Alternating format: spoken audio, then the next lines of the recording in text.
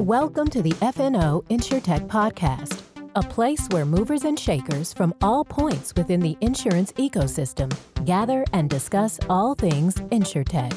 We talk about how technology and innovation are affecting and driving change in the industry. Here are your hosts, Lee Boyd and Rob Beller. Hey, podcast world, welcome to another fabulous wild animal edition of FNO InsurTech. I am one of your hosts, Rob Beller. Yeah. Not to be confused with the other host, Lee Boyd. Hi, everybody. How are you, Lee? Happy New Year. Happy New Year. I'm excited to be back on the podcast bandwagon. Yeah, we've kind of had a little podcast break. Little hiatus. But we're back. So for all one of our fans out there, Astrid. Yeah, hi, Astrid. Hi, Good Astrid. to see you again. Happy New Year. Good to see you. Happy New Year, Astrid. For you, we're back. We're back. And live. Well, it's live to us. Well, it's live right now as we're recording it. This is not computer generated. That's right. Which you can tell by the intellectual level of the conversation. It really is exciting to be back, though. I've missed our podcast audience. I've missed talking to our guest. I love talking to the guest. Yeah, that's great. We talk and we learn and we learn and learn. And today is no different. Today we have an alumni, a two-timer. This is his second time, and a company who has been so good to us. If you are into Hippo, if you follow Hippo, if you're about Hippo, FNO InsurTech is your source for all things Hippo. For all things Hippo. And yes, today we rounded out the C-suite with Chris Donahue, Chief Underwriting Officer at Hippo. Yeah, Chris is going to come on. He's going to talk all about Hippo. He's going to talk a little bit about his journey from where he was to where he is now, why he made those moves. And then we're going to get to understand a little bit of Hippo's philosophy and the way that they do business. He's a great guy to talk to, super down to earth, and extremely knowledgeable. I mean, he's been in the industry forever, it seems like, and I'm excited to get to visit with him again. He is a really interesting guy, really smart. He has an amazing background, and we were interested, among other things, besides what he does and how they swing it all at Hippo, is why he would go from huge, successful insurance companies to a startup, and he has interesting answers about that too. Yeah, but I mean, really, is Hippo a startup? I mean, they have a huge. I mean, it's a big company now. Yeah. I guess. Are they still a startup? I think if you ask them, they would say that they are a growing insurance company that still has a startup energy to it. I like that. They had to use that as a tagline. Think they'd buy it from me? Maybe. I guess trademark it between now and when they hear it. Okay. Well, then we better get to the podcast so I can go down to the trademark office right now. That's right. Go for it. Okay, without further ado, let's get to our interview with Chris Donahue, the Chief Underwriting Officer at Hippo Insurance. Hey, everybody. We are here with our special guest, another Hippo guy, because we've had a couple of Hippo guys. One or two. I think the award winner, Lee, for the most generous carrier to this podcast has been Hippo. Yeah, I would agree. But we love visiting with the people because it's a very exciting company. Such a great story. And it really fits our mission of talking to InsurTech type companies. Absolutely. Because this, when you look up the word InsurTech, there's a hippo.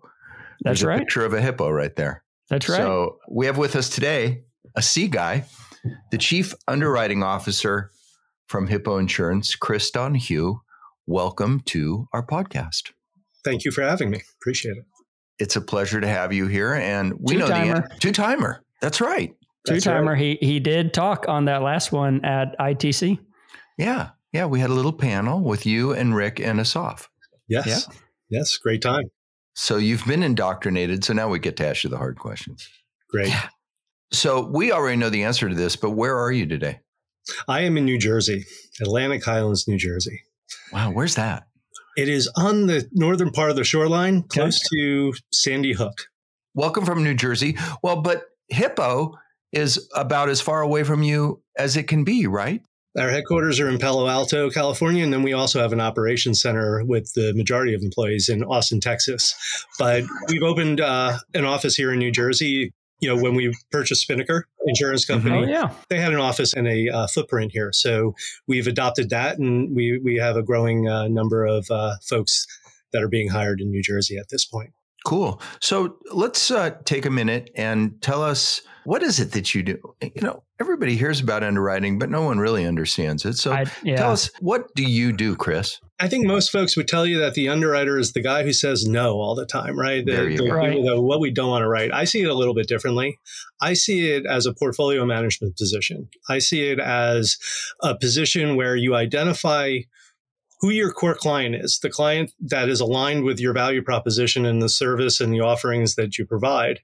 And how do you find those people in the marketplace, attract them to your production sources? And with Hippo, it's an omni-channel production model. So whether it's a direct through online, a direct connection, whether it's through a third-party producer, whether it's through one of our partnerships, my goal is to grow the business in a profitable manner. Growth is definitely part of my objective, but also doing it, you know, in a profile of a book geographically and by customer that makes sense for us.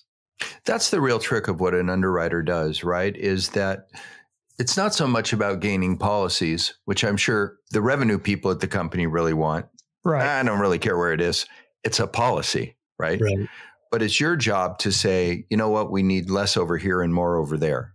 Correct. And at Hippo, it's interesting. Like, one of the things that was really interesting to me in this opportunity was our focus on risk mitigation, the focus on what type of client that looks like and how can we help that client in the marketplace.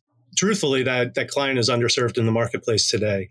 You know, we're actively trying to provide that customer, that Hippo client, with the tools that they need to maintain their home, to prevent loss, to mitigate against loss.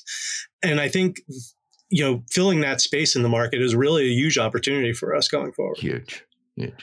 So is that trying to ensure that folks who are interested in using some of the IoT devices, or they're interested in using some of the mitigation channels you have, is that really what you're focusing on?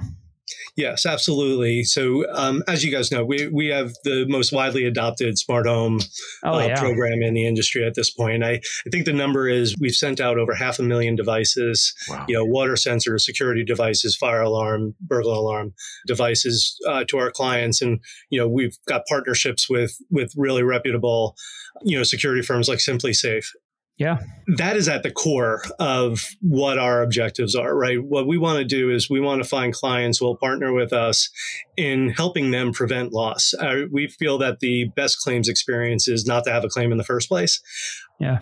We've all been around insurers, and there's nothing wrong with this. This is not a derogatory statement, but insurers who build their value proposition around claims. And absolutely, that makes a lot of sense. It's the product that we sell, the indemnification at the end of the day. But I think, to me, empathetic, fair claims handling is table stakes. That's if you're not doing that as an insurer, you're failing everybody. So assume that we do that well and we make an investment in that. And it's not that by the focus on mitigation that we ignore claims. Claims is wrapped up tight and we do claims well. What we want to make sure is that that's the backstop. That an empathetic, fair adjustment process is the backstop if we fail to prevent the loss in the first place. But the focus is, let's just not have the claim. Well, that's really interesting because I think a lot of carriers see their product as the claim ability and capability, and that we're always there for you kind of thing in times of need. Like you see commercials where there's a catastrophe that's happened and this, you know, we're here for you now. Which is important. And I mean, that's a big part of the picture, no question. But what you guys are saying is our product is about doing everything we can to inhibit that from occurring, right? Yes. Not that we can't take care of you, then we can, but let's see if we can keep you from getting there. Right. And it's as much a service as it is a product, right? It says it's what we sell is not just the contract. I think we used to see that as our sole product, right? Is the form that sits in front of you that outlines the coverages that you're provided. That's the backstop. The service that we provide is how can we partner with you to make sure that you're properly insured up front, that you've identified and are knowledgeable about the exposures to your home, that you have the tools in place to be able to protect yourself from losses to that home. Our clients, their homes are oftentimes their most valuable asset.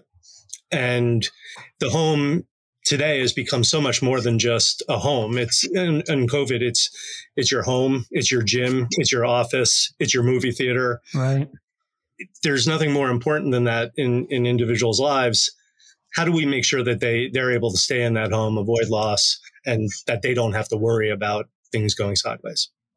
So whenever you're working with these IoT devices for these water sensors and things, how do you know if they're actually preventing claims? I know early on we talked to companies like Notion, and they were saying, it's a struggle to actually show that we stopped the claim, because we did stop the claim and we didn't know how big it'd be because we stopped it. We stopped the damage. What are you looking at to know if your ideas and your philosophies are actually working? So one advantage of having the most widely adopted smart home program is that we also are able to know when they're activated, how they're activated.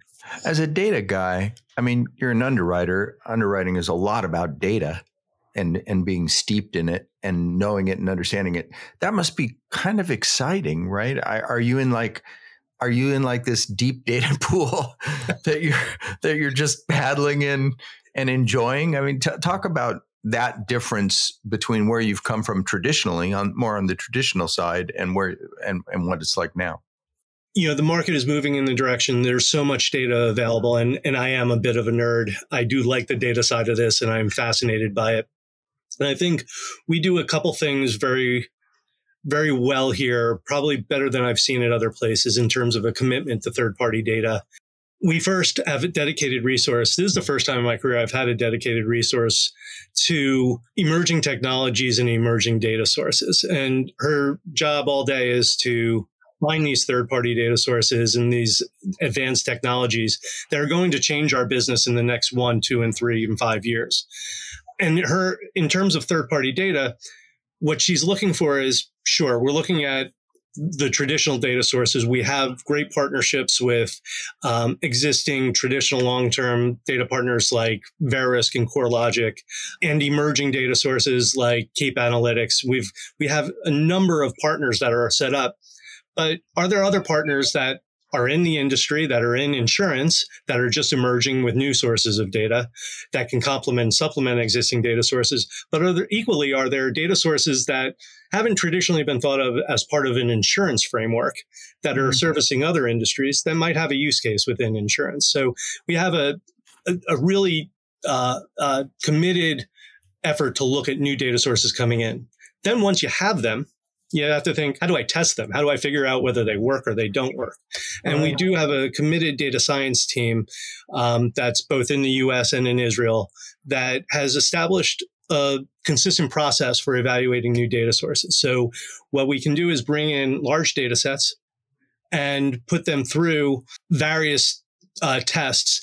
And I think most of the time we think of it as let's predict loss. But there's a lot of things in our business to predict, a lot of metrics, whether it's renewal retention, it's conversion ratio. How does this predict alignment with our value proposition? How does it predict whether somebody is likely to maintain their home in good condition or not? And so we're using the data to think about it, to think about those questions differently and apply them differently. And then third is, how do you implement those new data sources? And can you do it efficiently, do it effectively, and do it quickly? And our tech stack really allows us to do that, right? So we can deploy new APIs at a very quick pace. And there is almost no limit to the capacity of number of APIs that we can implement into our process. And that gives us an incredible amount of flexibility in terms of implementation. Certainly an important aspect of Hippo's business model is technology and using it in all kinds of new, clever, and creative ways. That's kind of a core foundation of the company. Can you tell our listeners about how you guys are using technology to improve and change the insurance experience for customers? Sure. Our president, Rick McCaffrey, I think, who's been on your podcast before, says, InsurTech is equal parts insurance and technology. And, the real important thing is here, how do we leverage that technology really to facilitate and improve the insurance business? So technology really for us has two key advantages. One is to improve the customer experience, and the other is to help identify and mitigate risk for our client. So a couple of examples of how we would do that. So, a simpler approach to insurance buying. Traditionally, the application process for insurance has caused friction with customers. They ask 70 questions about a home. Oftentimes, the client doesn't know the answer to the question. They bought the house 2 years ago. They don't know that the roof was replaced 8 years ago. And asking them just frustrates them and takes a long time. We've implemented third-party data into our new business process. So we don't have to ask all those questions. We can provide a quote within 60 seconds, and we can bind a policy within 5 minutes because our tech stack allows us to go out to third-party data sources, bring it into our process, eliminate the question and the friction with the insured, and most likely get more accurate information into our quoting process. That's one end of the spectrum. And then on the other end of the spectrum, as we talked about with the smart home devices, we are actively promoting putting these devices in the home for the client so that they avoid the claims experience in totality. Those are two ways that we're thinking about, okay, how do we make insurance not about doing a new business application and then the next time you contact your insurer is when you have a claim? There's got to be places in between as well that we interact with them. I mean, technology has changed the way that insurance, well, really all parts of our lives are done. In my head, whenever I think about somebody getting a new policy on a homeowner, I don't know why I think back to big offices with individual people at a desk, looking at a policy, writing it out, thinking that. How has underwriting changed with this technology? When did it go from having to go sit at a human's desk to being able to rate a policy in 60 seconds?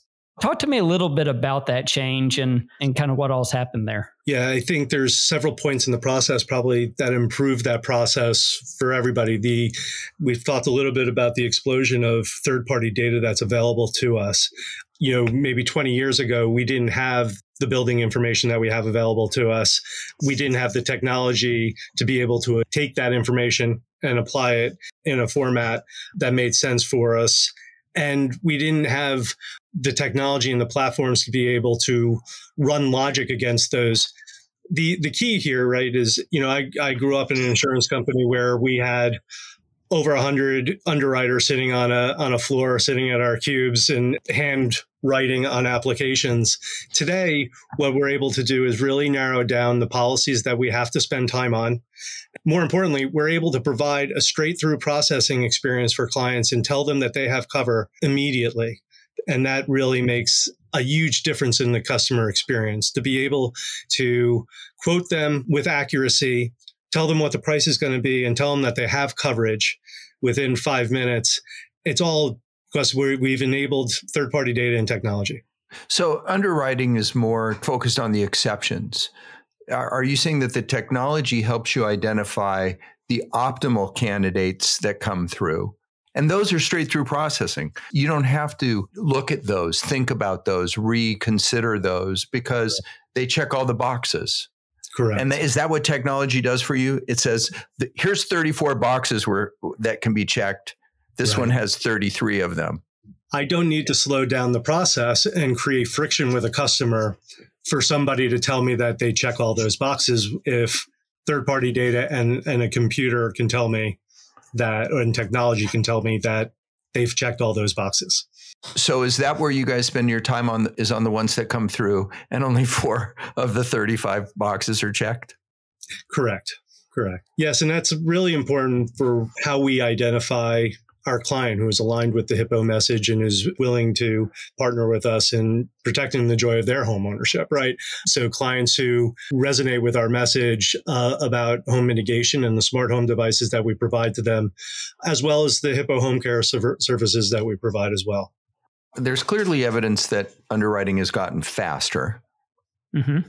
Is it better? Are the results better today than they were 15, 20, 30 years ago? Yes, I would say it has. And I think technology and again, third-party data has helped with that. We've been able to better match rate to risk, and matching rate to risk is beneficial to insured, and it's beneficial to the insurer, so that we can better assess what the risk is and make sure that you get the proper rate for the exposure that you have. I think the technology has also helped service clients in being properly insured and having their home insured to value. It's done better in evaluating and identifying exposures insureds may have to make sure that they have proper liability limits. For example, two things that we do that I think are really important in terms of maintaining insurance coverage levels for our insureds is at each renewal, instead of applying annual renewal inflation factors, what we do is we rerun a replacement cost estimator with new data every year to make sure if the house got larger, they added an addition, we can make sure that they have the proper limits. Likewise, if they added a swimming pool, we would be able to identify that, reach out to them, confirm that, and make sure that they have proper liability limits as it is an increased hazard for them. Those are all ways in which we've both improved how we price and how we identify and examine risk, and also help clients move on and properly insure their risk through time as their exposures change. You talked a few minutes ago about that you have a bunch of data scientists at your beck and call, which is probably a pretty cool thing. I mean, if I had a bunch of data scientists at my beck and call, I'd have them like researching what my next car is and, I mean, what clothes I should buy. I mean, everything. But I'm sure that's not the case with you. Talk a little bit about the data sets that you choose. What makes Hippo special? How are you using all this, your data scientists? Talk about your review and testing process. The data science team has created and established a standard format for evaluating new data sources as they come in. The data team, as I said, don't only look at policies or look at data as it comes in and think about how it affects loss cost data.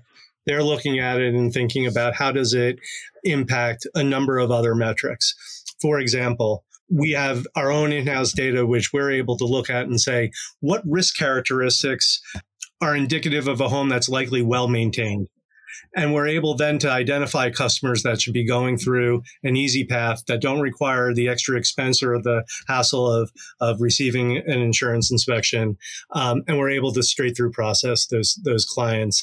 The other ways in which they are currently working is to enhance our underwriting and pricing models so that we can ensure that we can use third-party data that's available to us and our in-house data and bring that together in order to come up with insights into our portfolio to create better underwriting and pricing models as well. So with all of this data out there, I would imagine pretty much every insurance company has access to this third-party data. They don't have access to your data, but they have access to their own. But everyone has this third-party data access. So is it up to the insurance company to really manipulate this data to make their models work so that they can deliver the best price and continue to grow? I mean, is that kind of a race for the insurance companies to make sure that they can do their best work with this data? That's a great question. We see it as a strategic differentiator. Our approach to it, our willingness to adopt new data sources and to find key insights within that data is key to our success as we go forward. Obviously, we need strong relationships with the traditional data suppliers, as I mentioned before, Verisk, CoreLogic, Keap Analytics, and we get really strong data from those folks to help us with our underwriting decision making. But we're also looking at other data sources that come from outside the traditional insurance space.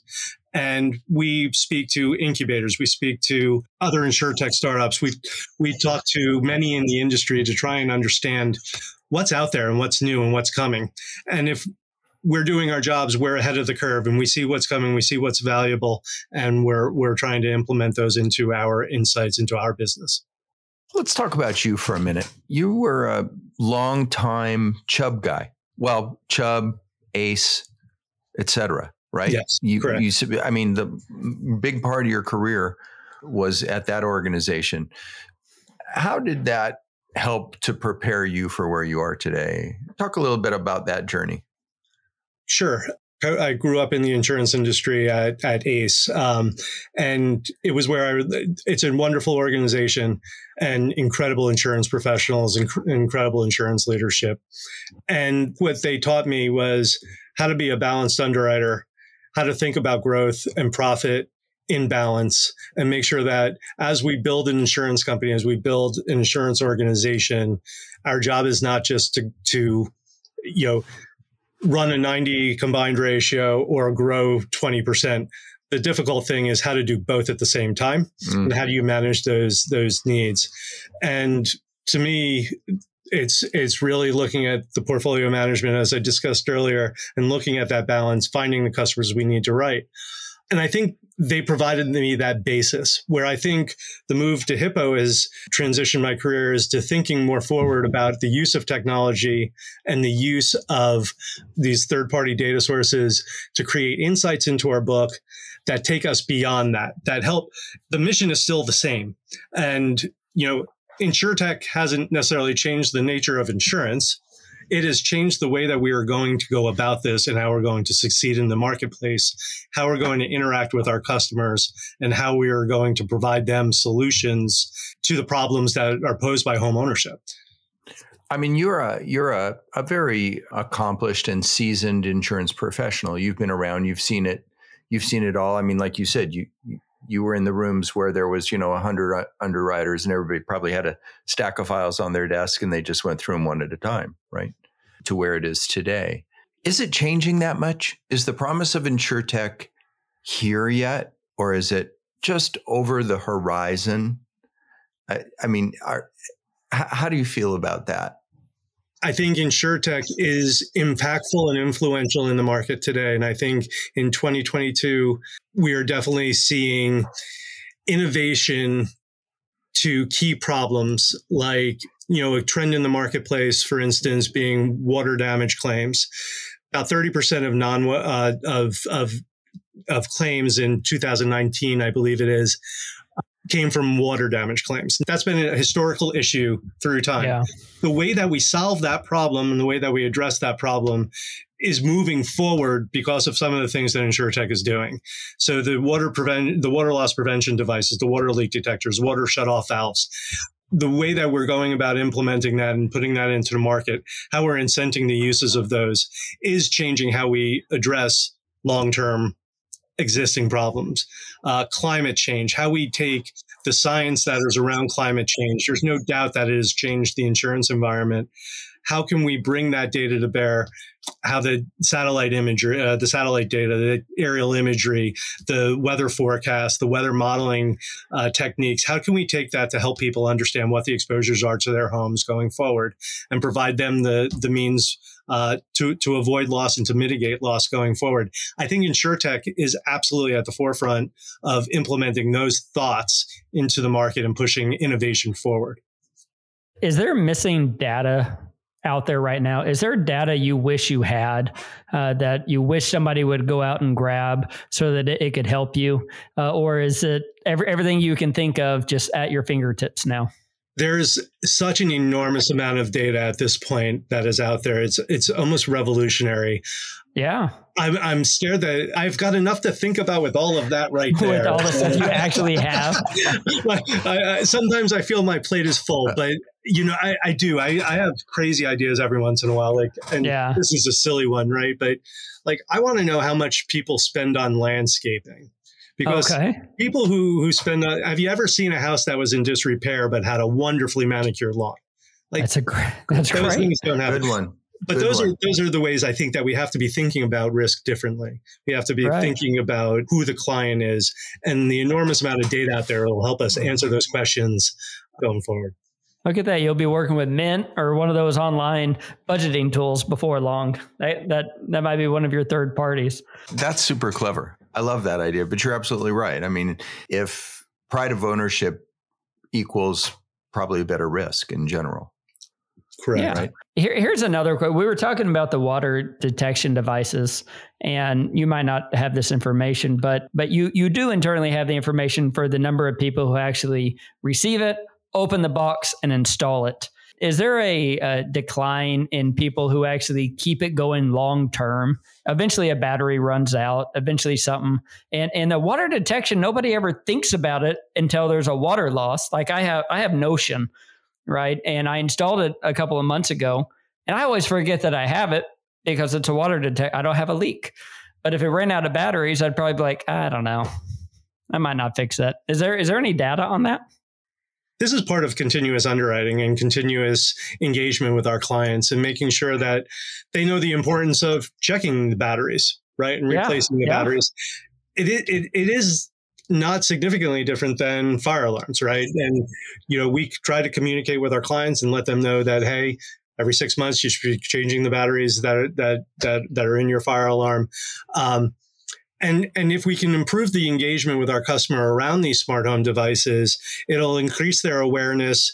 And what we want to do is engage with clients who see the value in that, who are actively engaged in looking at their smart home devices, making sure that they're turned on, that understand the value of them, that understand the issues that surround water damage claims to their homes and the security of their homes. Well, we just need to get all these water detection devices to beep real loud in the middle of the night, and then we'll all go change our batteries. It works for fire alarms. It should work for those things. I just had that experience not 2 nights ago. So Hippo's a really interesting company because it was founded by people that didn't have deep insurance backgrounds, but needless to say, amazing, brilliant people who are tremendously accomplished and have accomplished a great thing just to bring Hippo to where it is today. So you're having a C-level meeting. You have these go-go people, bright, creative. I mean, just the whole business plan of Hippo, on the one hand, as simple as it is revolutionary at the same time. Are you the guy in the room who has to say, no, wait a minute, hold on, slow down? Is that your role? Is that what the chief underwriting officer does? I mean, and how do you do that?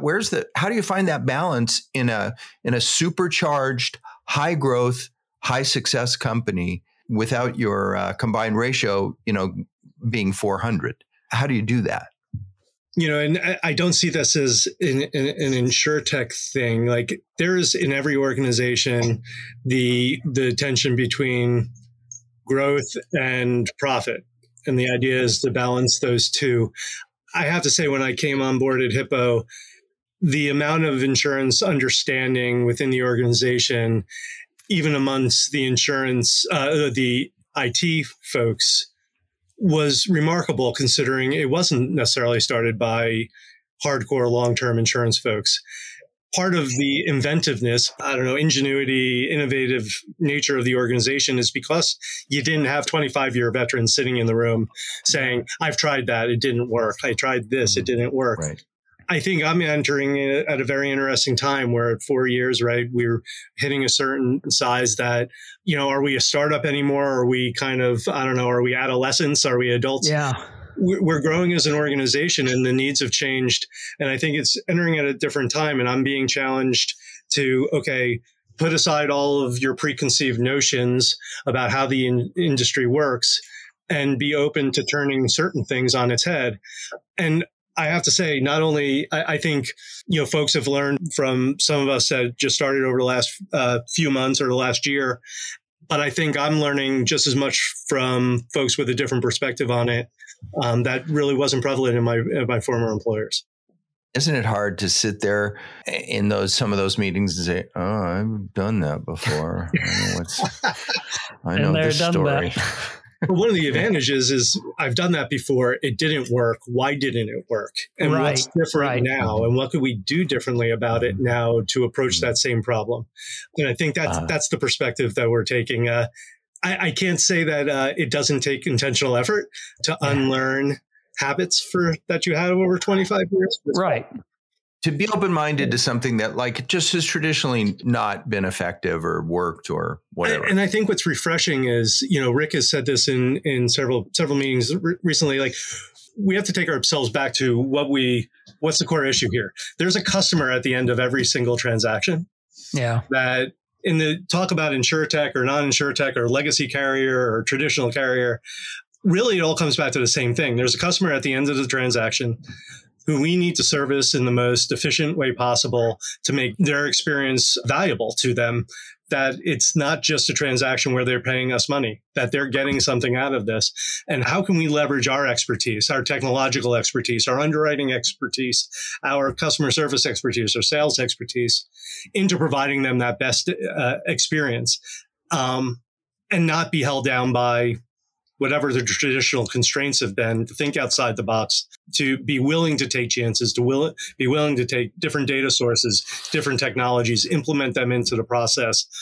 If they don't work, we move on from it and we move to the next thing. But at the end of the day, it's all about whether we're performing that service for that client and giving them the best insurance experience that they can possibly have. So I want to ask you before we go, I mean, you've ascended in the industry. You've been chief underwriting officer a couple of times, I think. So this is not exactly a new gig to you. You would understand going from a company like AIG to a little company like Hippo, if it was your first time, maybe a first time opportunity.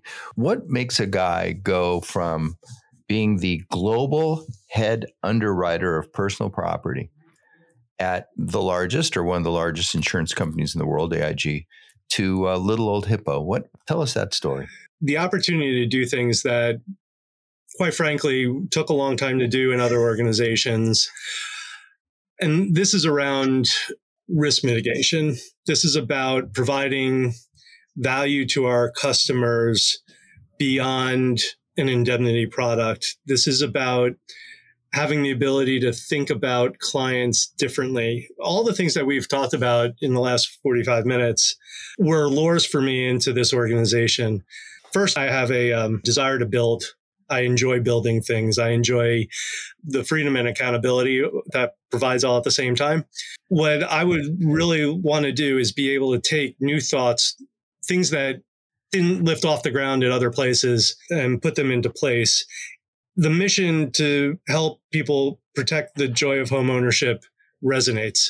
We have effectively gone out and created this smart home program that doesn't exist elsewhere. I want to see that grow to, a sizable share of the market, right? Whether it's a billion, 5 billion, whatever the size of the company grows to, what I want to be able to do is expand this mission to as large a market share as we possibly can, in a responsible way, managing the underwriting bottom line and growing the business with clients that are aligned with what we're trying to do.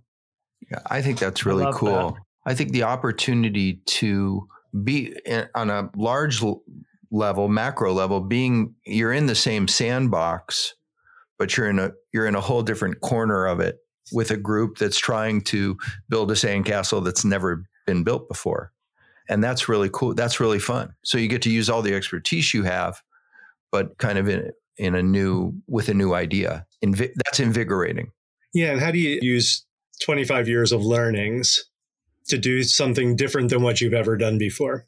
Mm-hmm. And we've all sat in their desks before and said, man, if I could only do this, if I could convince so-and-so of doing this, we'd be king of the world. Yeah. Well, we have that opportunity here because it's a small organization. There's an entrepreneurial spirit about it, which allows for experimentation.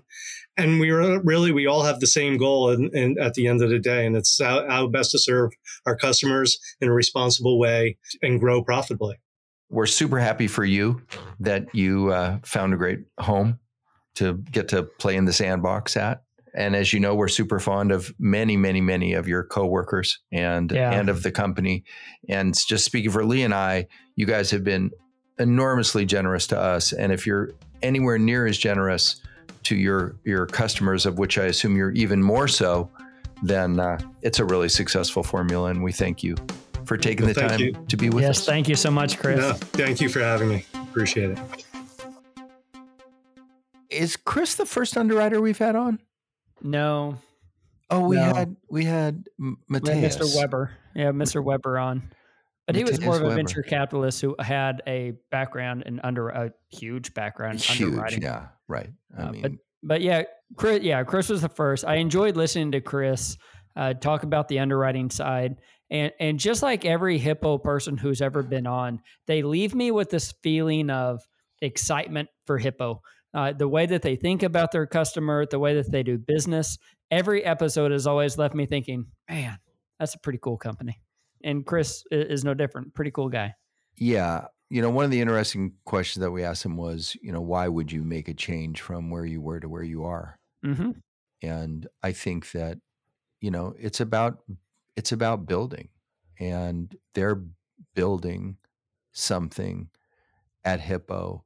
Say what you want about Hippo, think what you want about Hippo. You can't deny that they're trying to build something new and different. And that's really exciting. And for people like you or me who have worked in our career for a long time, that's exciting to be part of something different like that. I would agree. For him to be at a place where is what it is. This is the way you do business. We've always done business this way. For him to be able to say, what about these new nifty ideas that I have? And he can actually implement them. So I think he's in the right place, and he has a great mindset that matches all of those other guys there. We thank Chris for being with us. Thank you, Hippo marketing team, who does such a communications team. That's does right. such a great job. Andrea and staff. And thank you so much for everything you do for F&O InsurTech. Yep. And thank you for listening to F&O InsurTech. And until next time. Goodbye, everybody.